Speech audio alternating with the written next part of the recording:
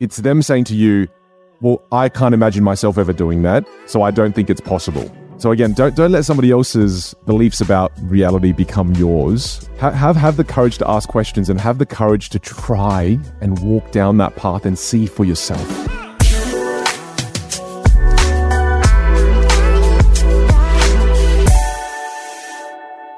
Hello and welcome to another episode of Help Me Buy Property podcast. Today is one of my favorite podcasts. This is about mindset and excelling into life. This is a story of a person who dropped out of uni and turned himself into an international keynote speaker and a multimillionaire.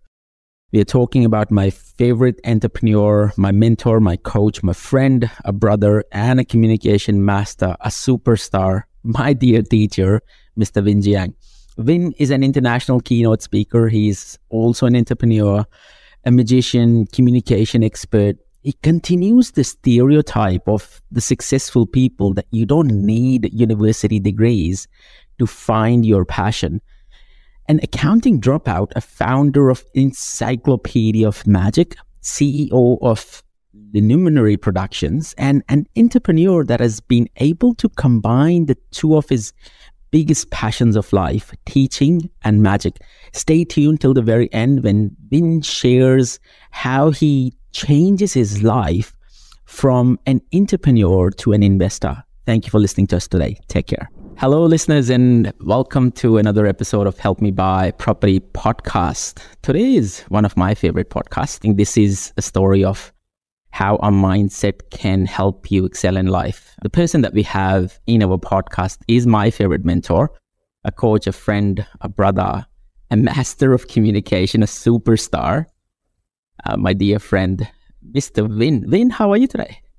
Good. I love that you immediately already said this is going to be your favorite podcast. You got to lower that bar, boss. That is a lot of expectation first thing in the morning. Look, definitely. I think from my perspective, I know a bit of your past. We have connected. We have talked so much about, who you were, who you are. And so I can see the value that the listeners would get out of this. And so, thank you. That story is just super, super compelling. It's amazing. And so what I want to do is I want to kick off the podcast with one of your dads saying, and let's take you back into the memory lane. And I was, going through my notes, when I caught up with you, and there was something that really, really resonated with me. And so it goes like this. Son, in this life of yours, remember to do what you love. Jump as high as you can in your life. As long as I am there alive, I will always be your net. Oh. Amazing. This is just heart-touching, right? And so this is a good segue. Talk to us about who Vin was, not who Vin is. Talk to us a bit about, you talking about breaking out of the cocoon and your old days. Look, it depends how far you want to go back, Moss. But if I go as far as I can remember, when I was really young, as 4 or 5, I was full of life and had a lot of zest as a kid. My dad I have like the original Vin Jiang vlog from 1990. My dad had a camera with a VHS tape. Wow. And he filmed me when I was a kid, and I still have that video. And it's crazy because I don't remember that period of my life. I only remember it as a false memory because of that video. Because that zest that I had, that fun nature, that outgoing kid, that kid disappeared very quickly the moment school started. Because, the thing is, I grew up in Australia. I was born here. However, my first language that I learned was Dijiu, which is a dialect in Chinese. Yeah. And then I learned Vietnamese. And then I went to school knowing zero English. Yes, I can relate to that.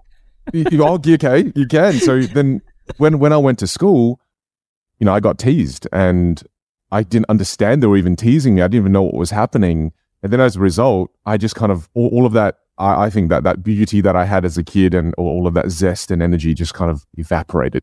Yeah. So growing up, Moss, it was just, I was super anxious. I was super socially awkward. I was always pushed into that mold of basically being a loser. Yeah. No one wanted to hang out with me.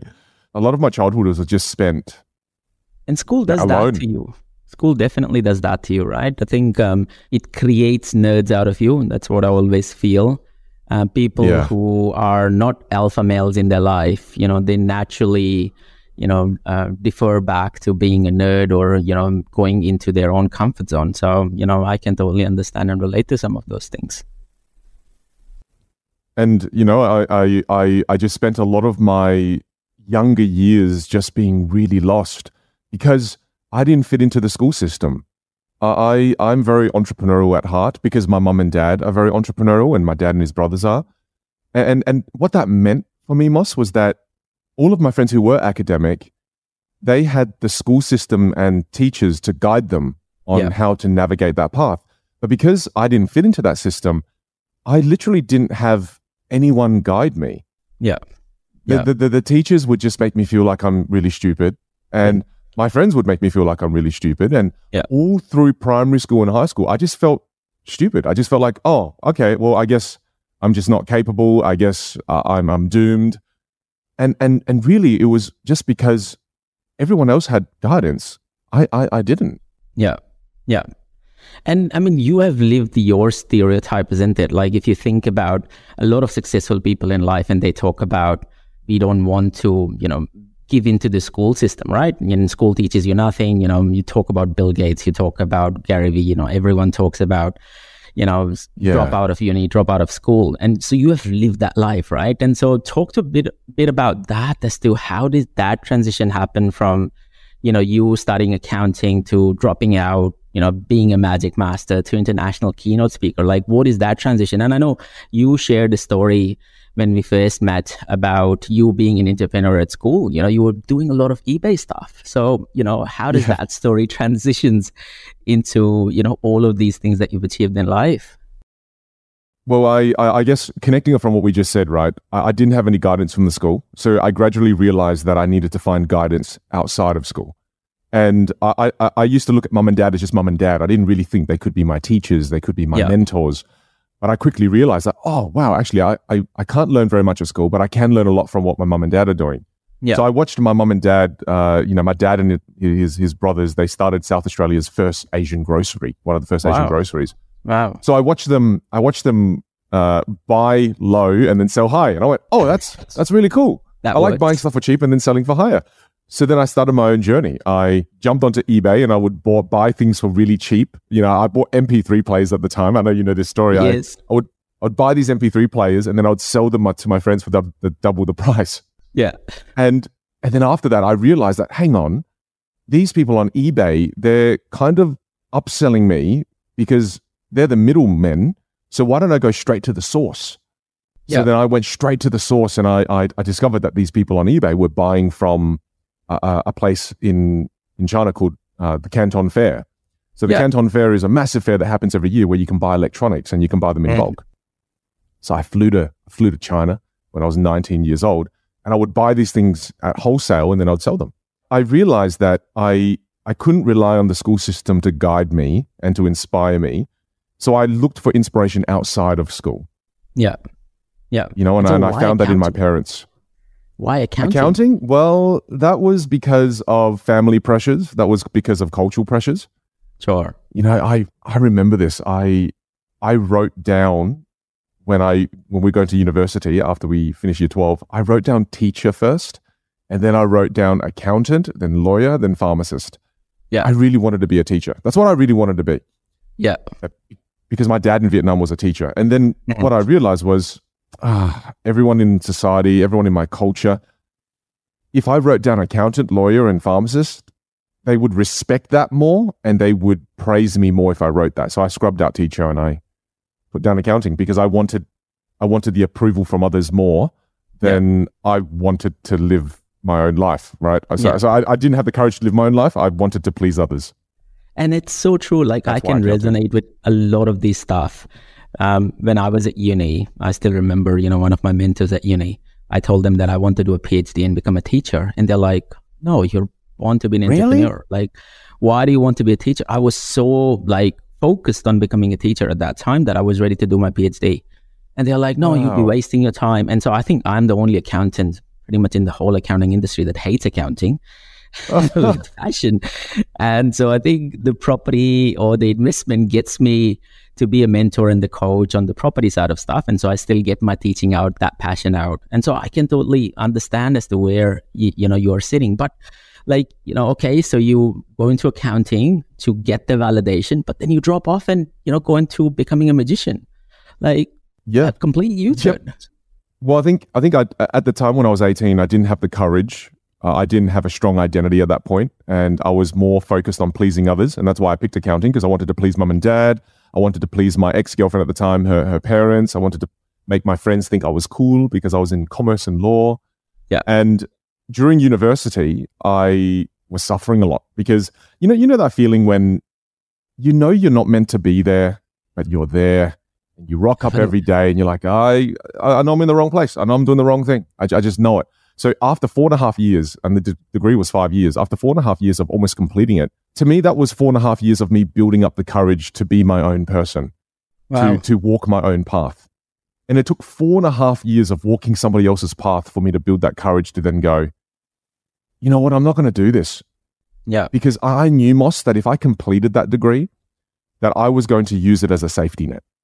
Yeah. And if I completed that degree, I know the temptation of a good life would be so strong that I would no longer dare to walk the path less walked. Yeah. Yeah. And I think that's amazing because I always say this, that fear is the biggest motivator in your life, right? The more you succumb into fear and, almost look eye to eye and basically go in, is what basically motivates you. I think, you have one of your sayings where you say your adversity is the best competitive advantage in your life, right? So I think that's what it speaks to you. It's basically that you're referring to. And so what was the trigger point? What made you go to your parents and say, nah, I'm not going to do this anymore? I remember it was a story in a book that I read, and I think it was 48 Laws of Power, where it says there was a chapter and it told a story about ancient warriors who they would arrive to the shore with their ships, and what they would do is they'd burn their ships, and they'd basically show the enemy that we're not going home, we're conquering, or we're going to die here.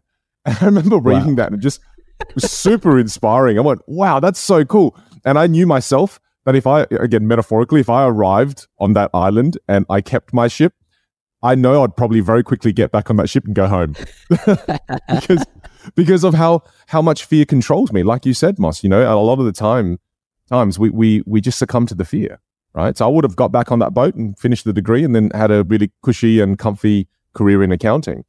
So I knew I needed to in a sense burn the ship. And again, I'm not saying that that's advice for everybody. It was just the right decision for me because I know what I do. I always move towards what's comfortable. So I burned the ships. I said to my mom and dad, I said, look, I'm going to quit. And I have to, because the last 4.5 years have been the most miserable 4.5 years of my life. Wow. And it's either going to be just 4.5 years of misery, or it could be my whole life. Yeah. And I remember talking to my parents. I said to them, look, you didn't risk your life. You didn't travel across the ocean on a boat for me to be miserable, did you? And when I do the story in the keynote, it seemed like it happened in one conversation, Moss, but it was 8 months of communicating back and forth and crying and why don't you understand? And, it took 8 months for them to truly understand and support me. Sure. To become a magician. It was a blank no from their perspective. It's like, and so you're going to be a magician. That's a hobby. What are you going to do with your career? What are you going to do with your life? That's right. They freaked out. Because, and it wasn't their fault. It wasn't that they didn't want to support me. It was because you've got to understand to a Vietnamese parent who's in their 50s and 60s, what I just told them is outrageous. Yeah. And to them, they reacted from a place of fear. It freaked them out. Definitely. Because to them, accounting is secure, magician, you're basically a clown. Like that's what they think. Yeah. Yeah. And I think I'll resonate some of the things that I remember my dad used to say to me when I first moved into the property space. He always thinks that property is temporary money. So he's like, oh, but you can't live your life on, running a business or getting commissions. You need to get a paycheck every month. How are you not going to get the paycheck and live? Like, he could not comprehend that, because my parents are not entrepreneur. Like, they have lived their life as a service, class. So from his perspective, that ambiguity, that vagueness was a killer. From his perspective, well, there's no guarantee that income would be there tomorrow. What if there is nothing? What if the whole world stops selling and buying property, for example? You know what I've realized as well, Moss, is that it doesn't matter what you do. Yes. There are no guarantees anyway. 100%. Definitely. No, and it's such a fallacy. It's such a false belief.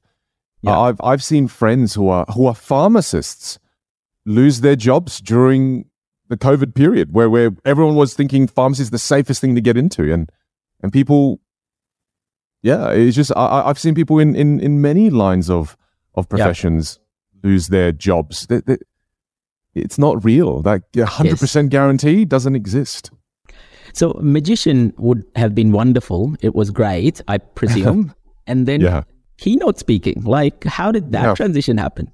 Well, I fell out of love with magic. And it's interesting because when you ask me these questions, it really made me reflect on, I allow myself to transform and evolve and close a chapter of my life and start a new chapter. I really do. So to me, with magic, Moss, I fell out of love with it. I did it for about 10 years and I kind of went, you know what, I'm ready to close this chapter and start a new chapter. Amazing. And what I've learned is that I don't really fall for the sunk cost fallacy. And I think a lot of the times the sunk cost fallacy is just, again, I've already invested 10 years of my life into this. I should invest the rest of my life into this. Yeah. And there's a quote that I wrote down on my journal, and I've got it here, and I want to read it to you. And it's from Confucius, and Confucius says, "Every man has two lives, and the second starts when he realizes he has just one." Wow.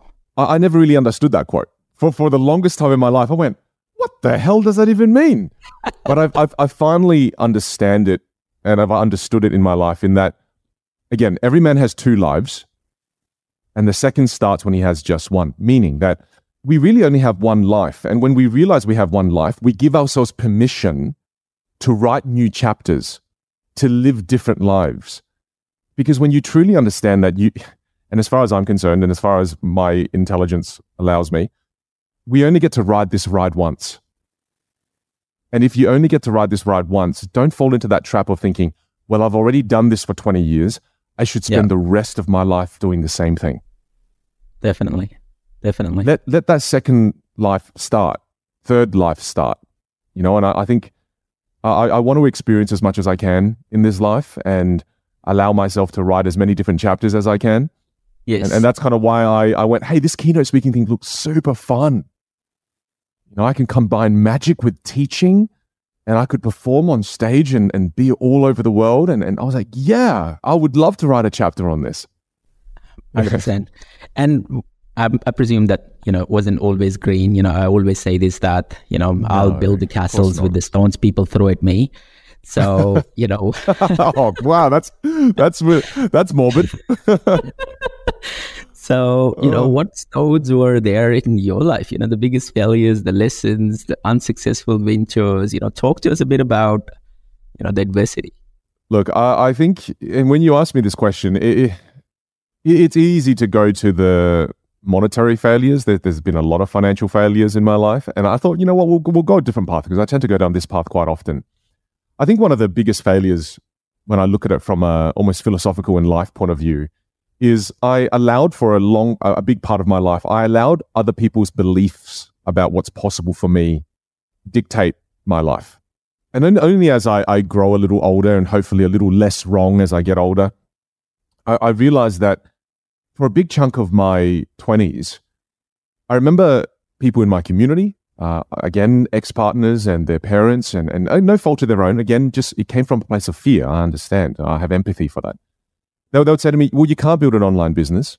You can't be a magician. You can't be, what the hell is a keynote speaker? You can't do that. I think that career path doesn't exist. And as a result of them saying these things, these were beliefs that they had. Yeah. I looked at it as reality. So, okay, I guess it's okay. Yep, you're right. I guess it's not possible. And then I didn't even try. Wow. I didn't even try. And they stopped me from even trying. And I didn't dare to ask the question. And this is true in the Asian culture. We get taught from a very young age not to question our elders, not to question authority. So when someone someone from a position of authority says, no, you can't do that, don't go there, you just go, yep, okay, I won't. Yeah. Whereas the lesson there was, and it's not to be disrespectful, but it's to be curious and ask questions. So when I started to ask questions, I saw through the illusion. And I remember one of my ex-partners, her dad was saying, you can't become a magician. It's not possible. You can't make good money on that. And I just asked him, how do you know you can't? And then the whole house of cards fell. Yeah. And he was just like, well, you just can't. I'm like, yeah, but genuinely, how do you know you can't? How do you know? And I just watched him struggle to be able. He never tried. I go, have you ever tried? Yeah. Do you know any successful magicians? And the answer, just the whole house of cards fell. Definitely.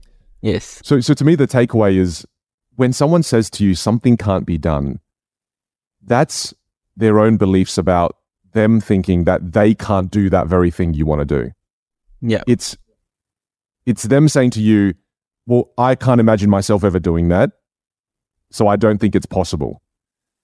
So again, don't let somebody else's beliefs about reality become yours. Have the courage to ask questions and have the courage to try and walk down that path and see for yourself. Yeah, and talk to us a bit about your journey in relation to the keynote speaking. I know you tried and tried. You've shared one story where you flew from Australia, I think, all the way to New York, I think, from memory. How did that, the persistence that brings and, comes out as a person who was trying to prove other wrong and going down this path of, I know this is right. And, I'm going to prove to the world that, this is the right path for me. It was actually Los Angeles, right? Los Angeles, yes. Again, the more ridiculous the dream, the more persistent and resilient you're going to have to be on the journey. Definitely. And a career in keynote speaking to me is one of the most outrageous dreams ever. And I love these kind of dreams, and I give myself permission to dream. Yeah. So I remember to build my career in the US, at the start of my career, I used to tell my clients in the US, and I didn't even have clients. I just had people who are kind of interested in me. I used to tell them, oh yeah, I live in Southern California. So if you want to book me, just let me know. It's okay. I live in Southern California. And then I had a client ask me, they go, hey Vin, we've got like a $5,000 budget. Yeah, you said you lived in Southern California. Can you speak at an event? Last minute, a speaker dropped out. Can you speak this Friday? And it was a Monday. And I was in Adelaide. So I said to them, oh yeah, I can. Yeah, of course. Yeah, just the drive. No worries. I'll see you Friday. So I just literally booked a ticket, flew all the way over there, and did the talk. And it was hard because at the time, a lot of the companies in America they didn't want to book speakers outside of the US because they didn't want to pay all this travel, etc. Of course. So I just remember flying back and forth to America on economy and doing so 10 times a year. It was brutal building that career. And sometimes clients didn't even pay because I said I'd do it for free. And that was me getting the reps in and building a presence in the US. And definitely. Yeah, it was rough as guts. And how was the journey from Adelaide to US and back to Adelaide, and what brought you back? Well, after doing all of that in 2016, I'm very grateful and thankful that I was able to build a really flourishing career in the US. So I moved to the US in 2017 and stayed in the US for 4 years. And we somehow managed to build this incredibly fulfilling career as a speaker. And in the end, Moss, I decided to come home because it was a quote my dad said to me too. And my dad's someone who's very inspiring to me. And he recognized that while I was building my career in the US and while I was achieving a lot of progress and success, I'd become really unhappy. And he said to me, he said this wonderful little line where he said, "A king that knows the limits to his desires will rule a lifetime." And I'd become so greedy. I'd become so greedy. I'd become so hungry for more. I'd become infatuated with more, that I'd lost track of what enough was. Yeah. And no matter what level of my career I started hitting, Moss, I just wanted more. I wanted more. I wanted more. And I ended up being away from my family for 200 days a year. Wow. And I was doing 90 to 100 events a year and become depressed. And that quote that my dad shared with me, I'd become that king that you would see sometimes in a war movie, where they become so drunk on conquering that they expand too quickly, and in the end, their dynasty gets crushed and destroyed. And it's okay to be greedy and selfish at the start, right? Because that's the fuel, that's the driver. Because if you don't have that, of course, then it's not going to take you where you want to get to. But, knowing the limits, where to stop and where to find that balance, and, bringing yourself back, I think that's the key thing, finding your balance in life as to, okay, what's important, what's not important anymore. It's quite the key. And I think people drive in that direction without knowing, without thinking. Ultimately what they say is, there are things in life that you achieve, but it's always achieved at a peril of losing something on the way. Along the way, you have to drop. You look at the rocket going up, and as it goes up, it drops off everything. So yeah, that's a good metaphor. Yeah, so it's just a matter of how far do you want to go, right? Well, thank you for calling that out, because you're right.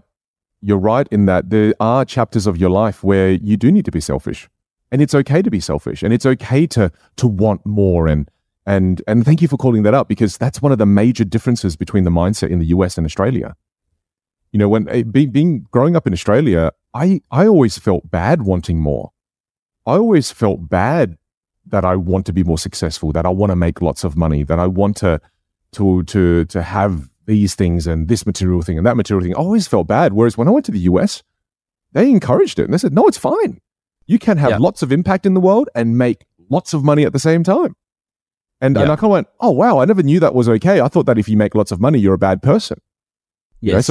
So thank you for calling that out, because for a period of my life, it was okay. It was okay for me to do that. It was okay for me to want those things. And it was just that I did that for 4 years, and I didn't recalibrate.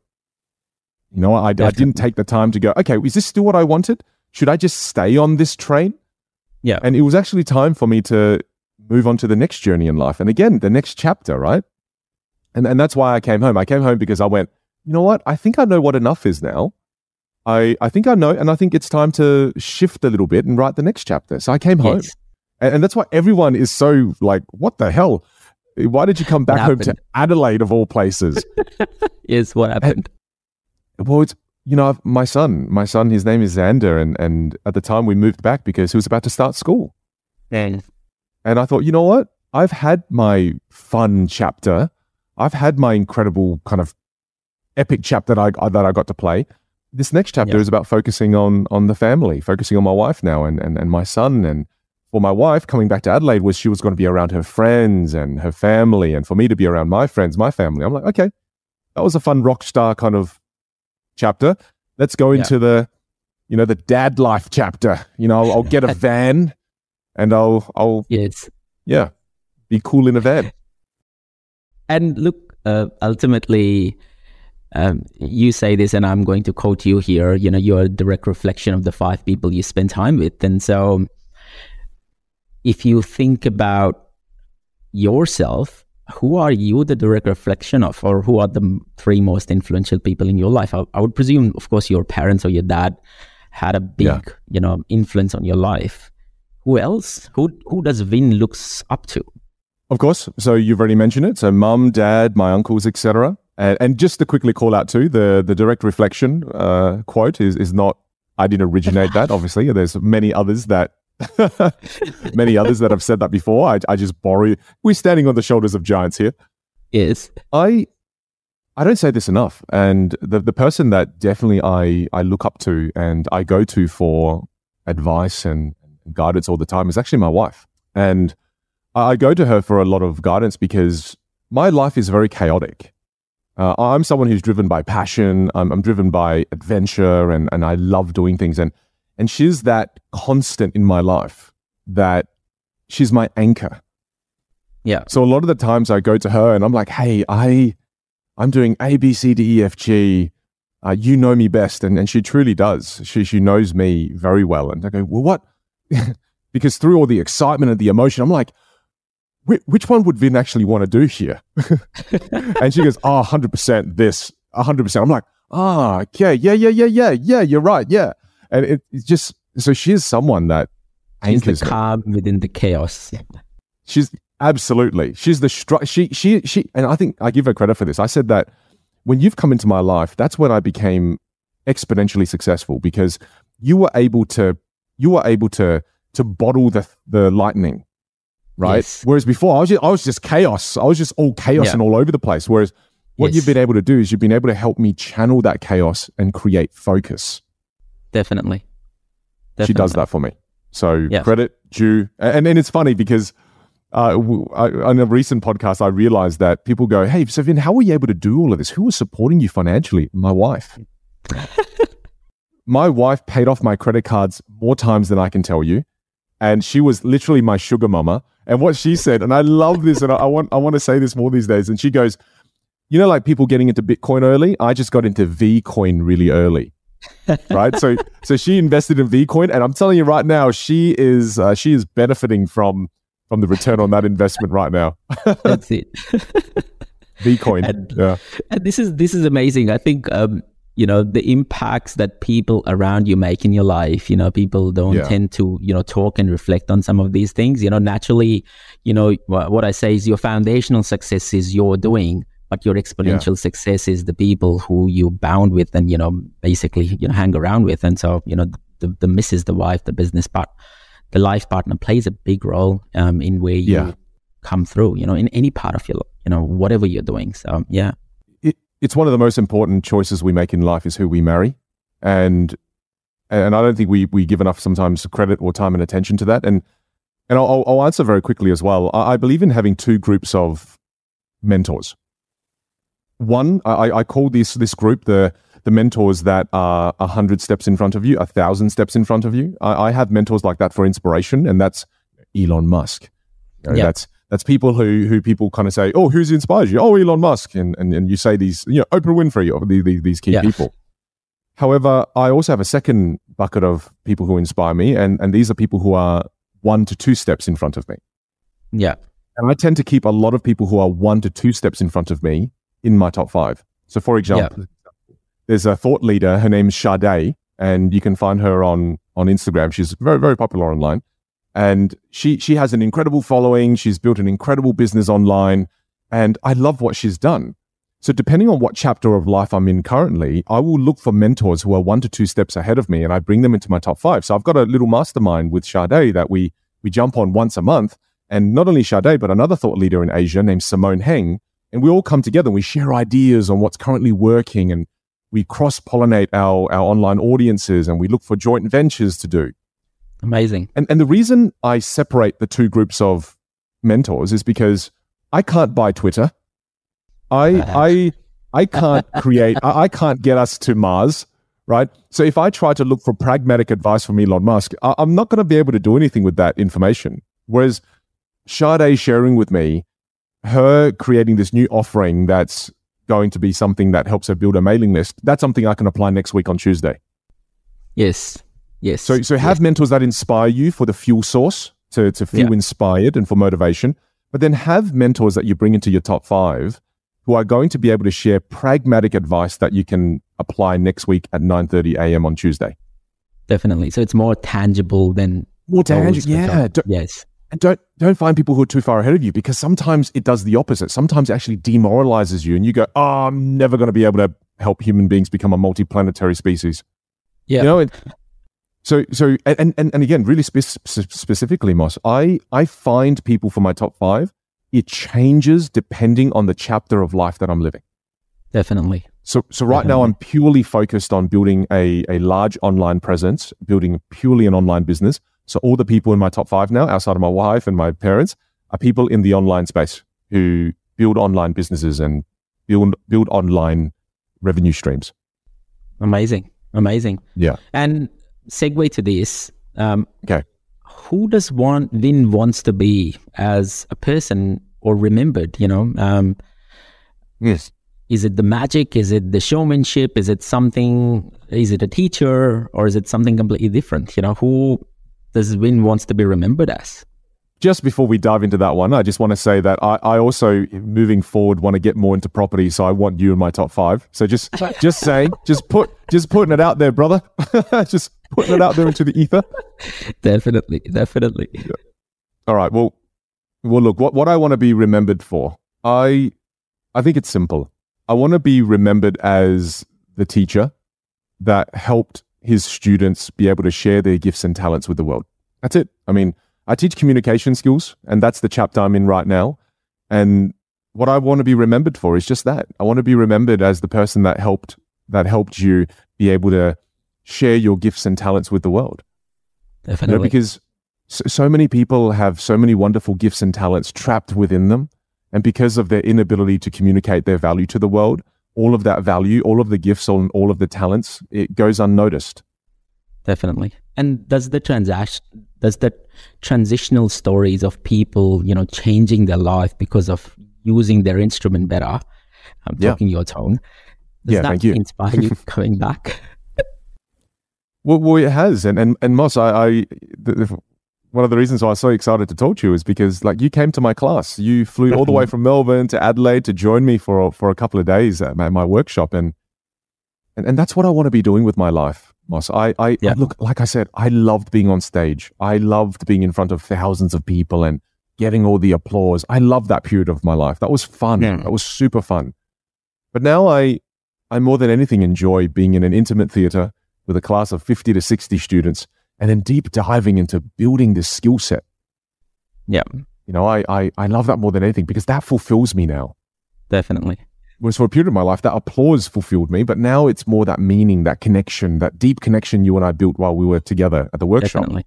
Yes. Yeah. And as a quick shout out, look, for people who are listening this show, it's an amazing, amazing course. Vin, do you want to spend maybe 2 minutes, talking about that course? Look, I got so much out of that. I think my mind shifted. I think I got my voice back. I'm doing 2 keynotes. I'm coming on a property show on TV in say 4 weeks time. And so, yeah, it was a life changer, let's put it that way. So please. Thank you.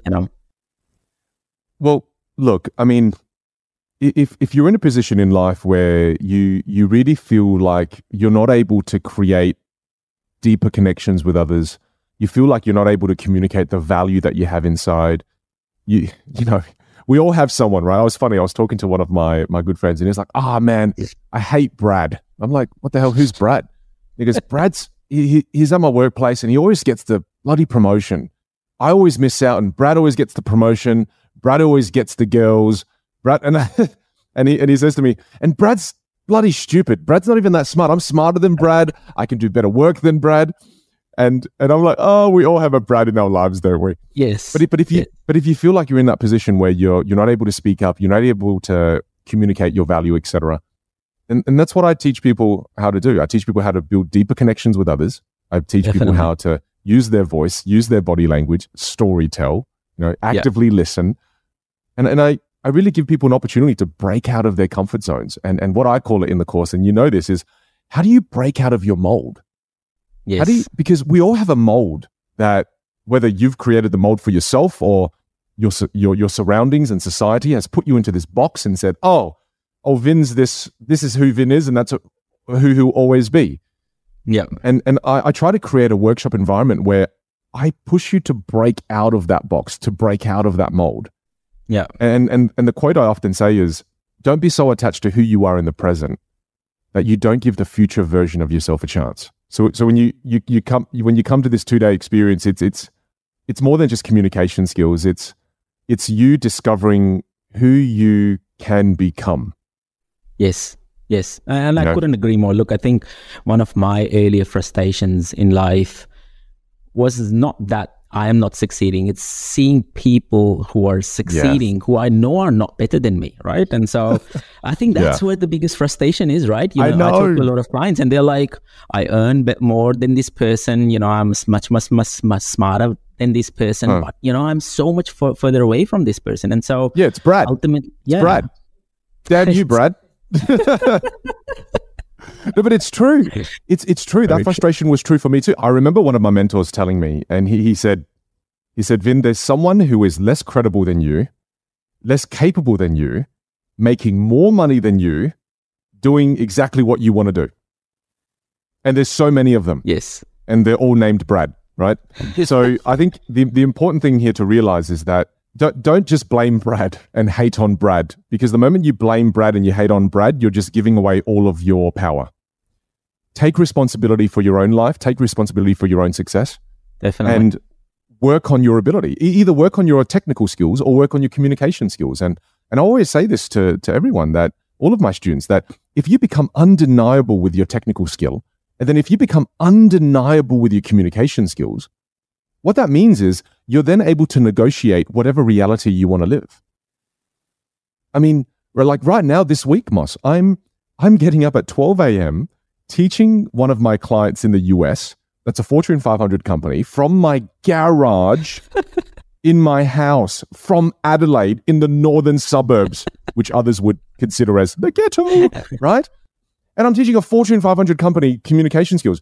If that's not reality is negotiable, I don't know what is. 100%. And I'm only able to do that because, again, I just commit to becoming undeniable with my technical skill and then undeniable with my communication skills. Definitely. And take responsibility, right? And that's where the rapport building, and bringing all of this together, it's amazing, how people perceive you. You could be 100% on the technical skills, but if you can't project yourself as that, then you would always be, in my corporate days, I still remember, my boss used to say, where is your executive presence, and I used to always think that, what is this bloody executive presence that people talk about? And then, you slowly and gradually realize that it's how you are perceived. And so, your body language, your voice, your tone, that's all right. of that basically comes into that executive presence. And so, 100%. The final question of the podcast, and this is more in relation to you being an entrepreneur and you basically scaling back your life now. And so how have you become a better person in transferring your cash flow from the entrepreneurship into, say, the retirement or the generational wealth that you want to pass to your kids, to your generations coming through, or even the community, right? What is happening in that space? I'm always keen and eager to understand as to how people are using that power of business to make a better person or better life out of other people or for themselves, for the future generations. Well, I don't know if I'm doing it well or not. I genuinely don't know. I'm good at teaching communication skills. I wouldn't say that I'm very good at investing. But what I can give you a sense of what I do is, I reinvest a lot of money into my business because that's what creates the highest ROI for me. Yes.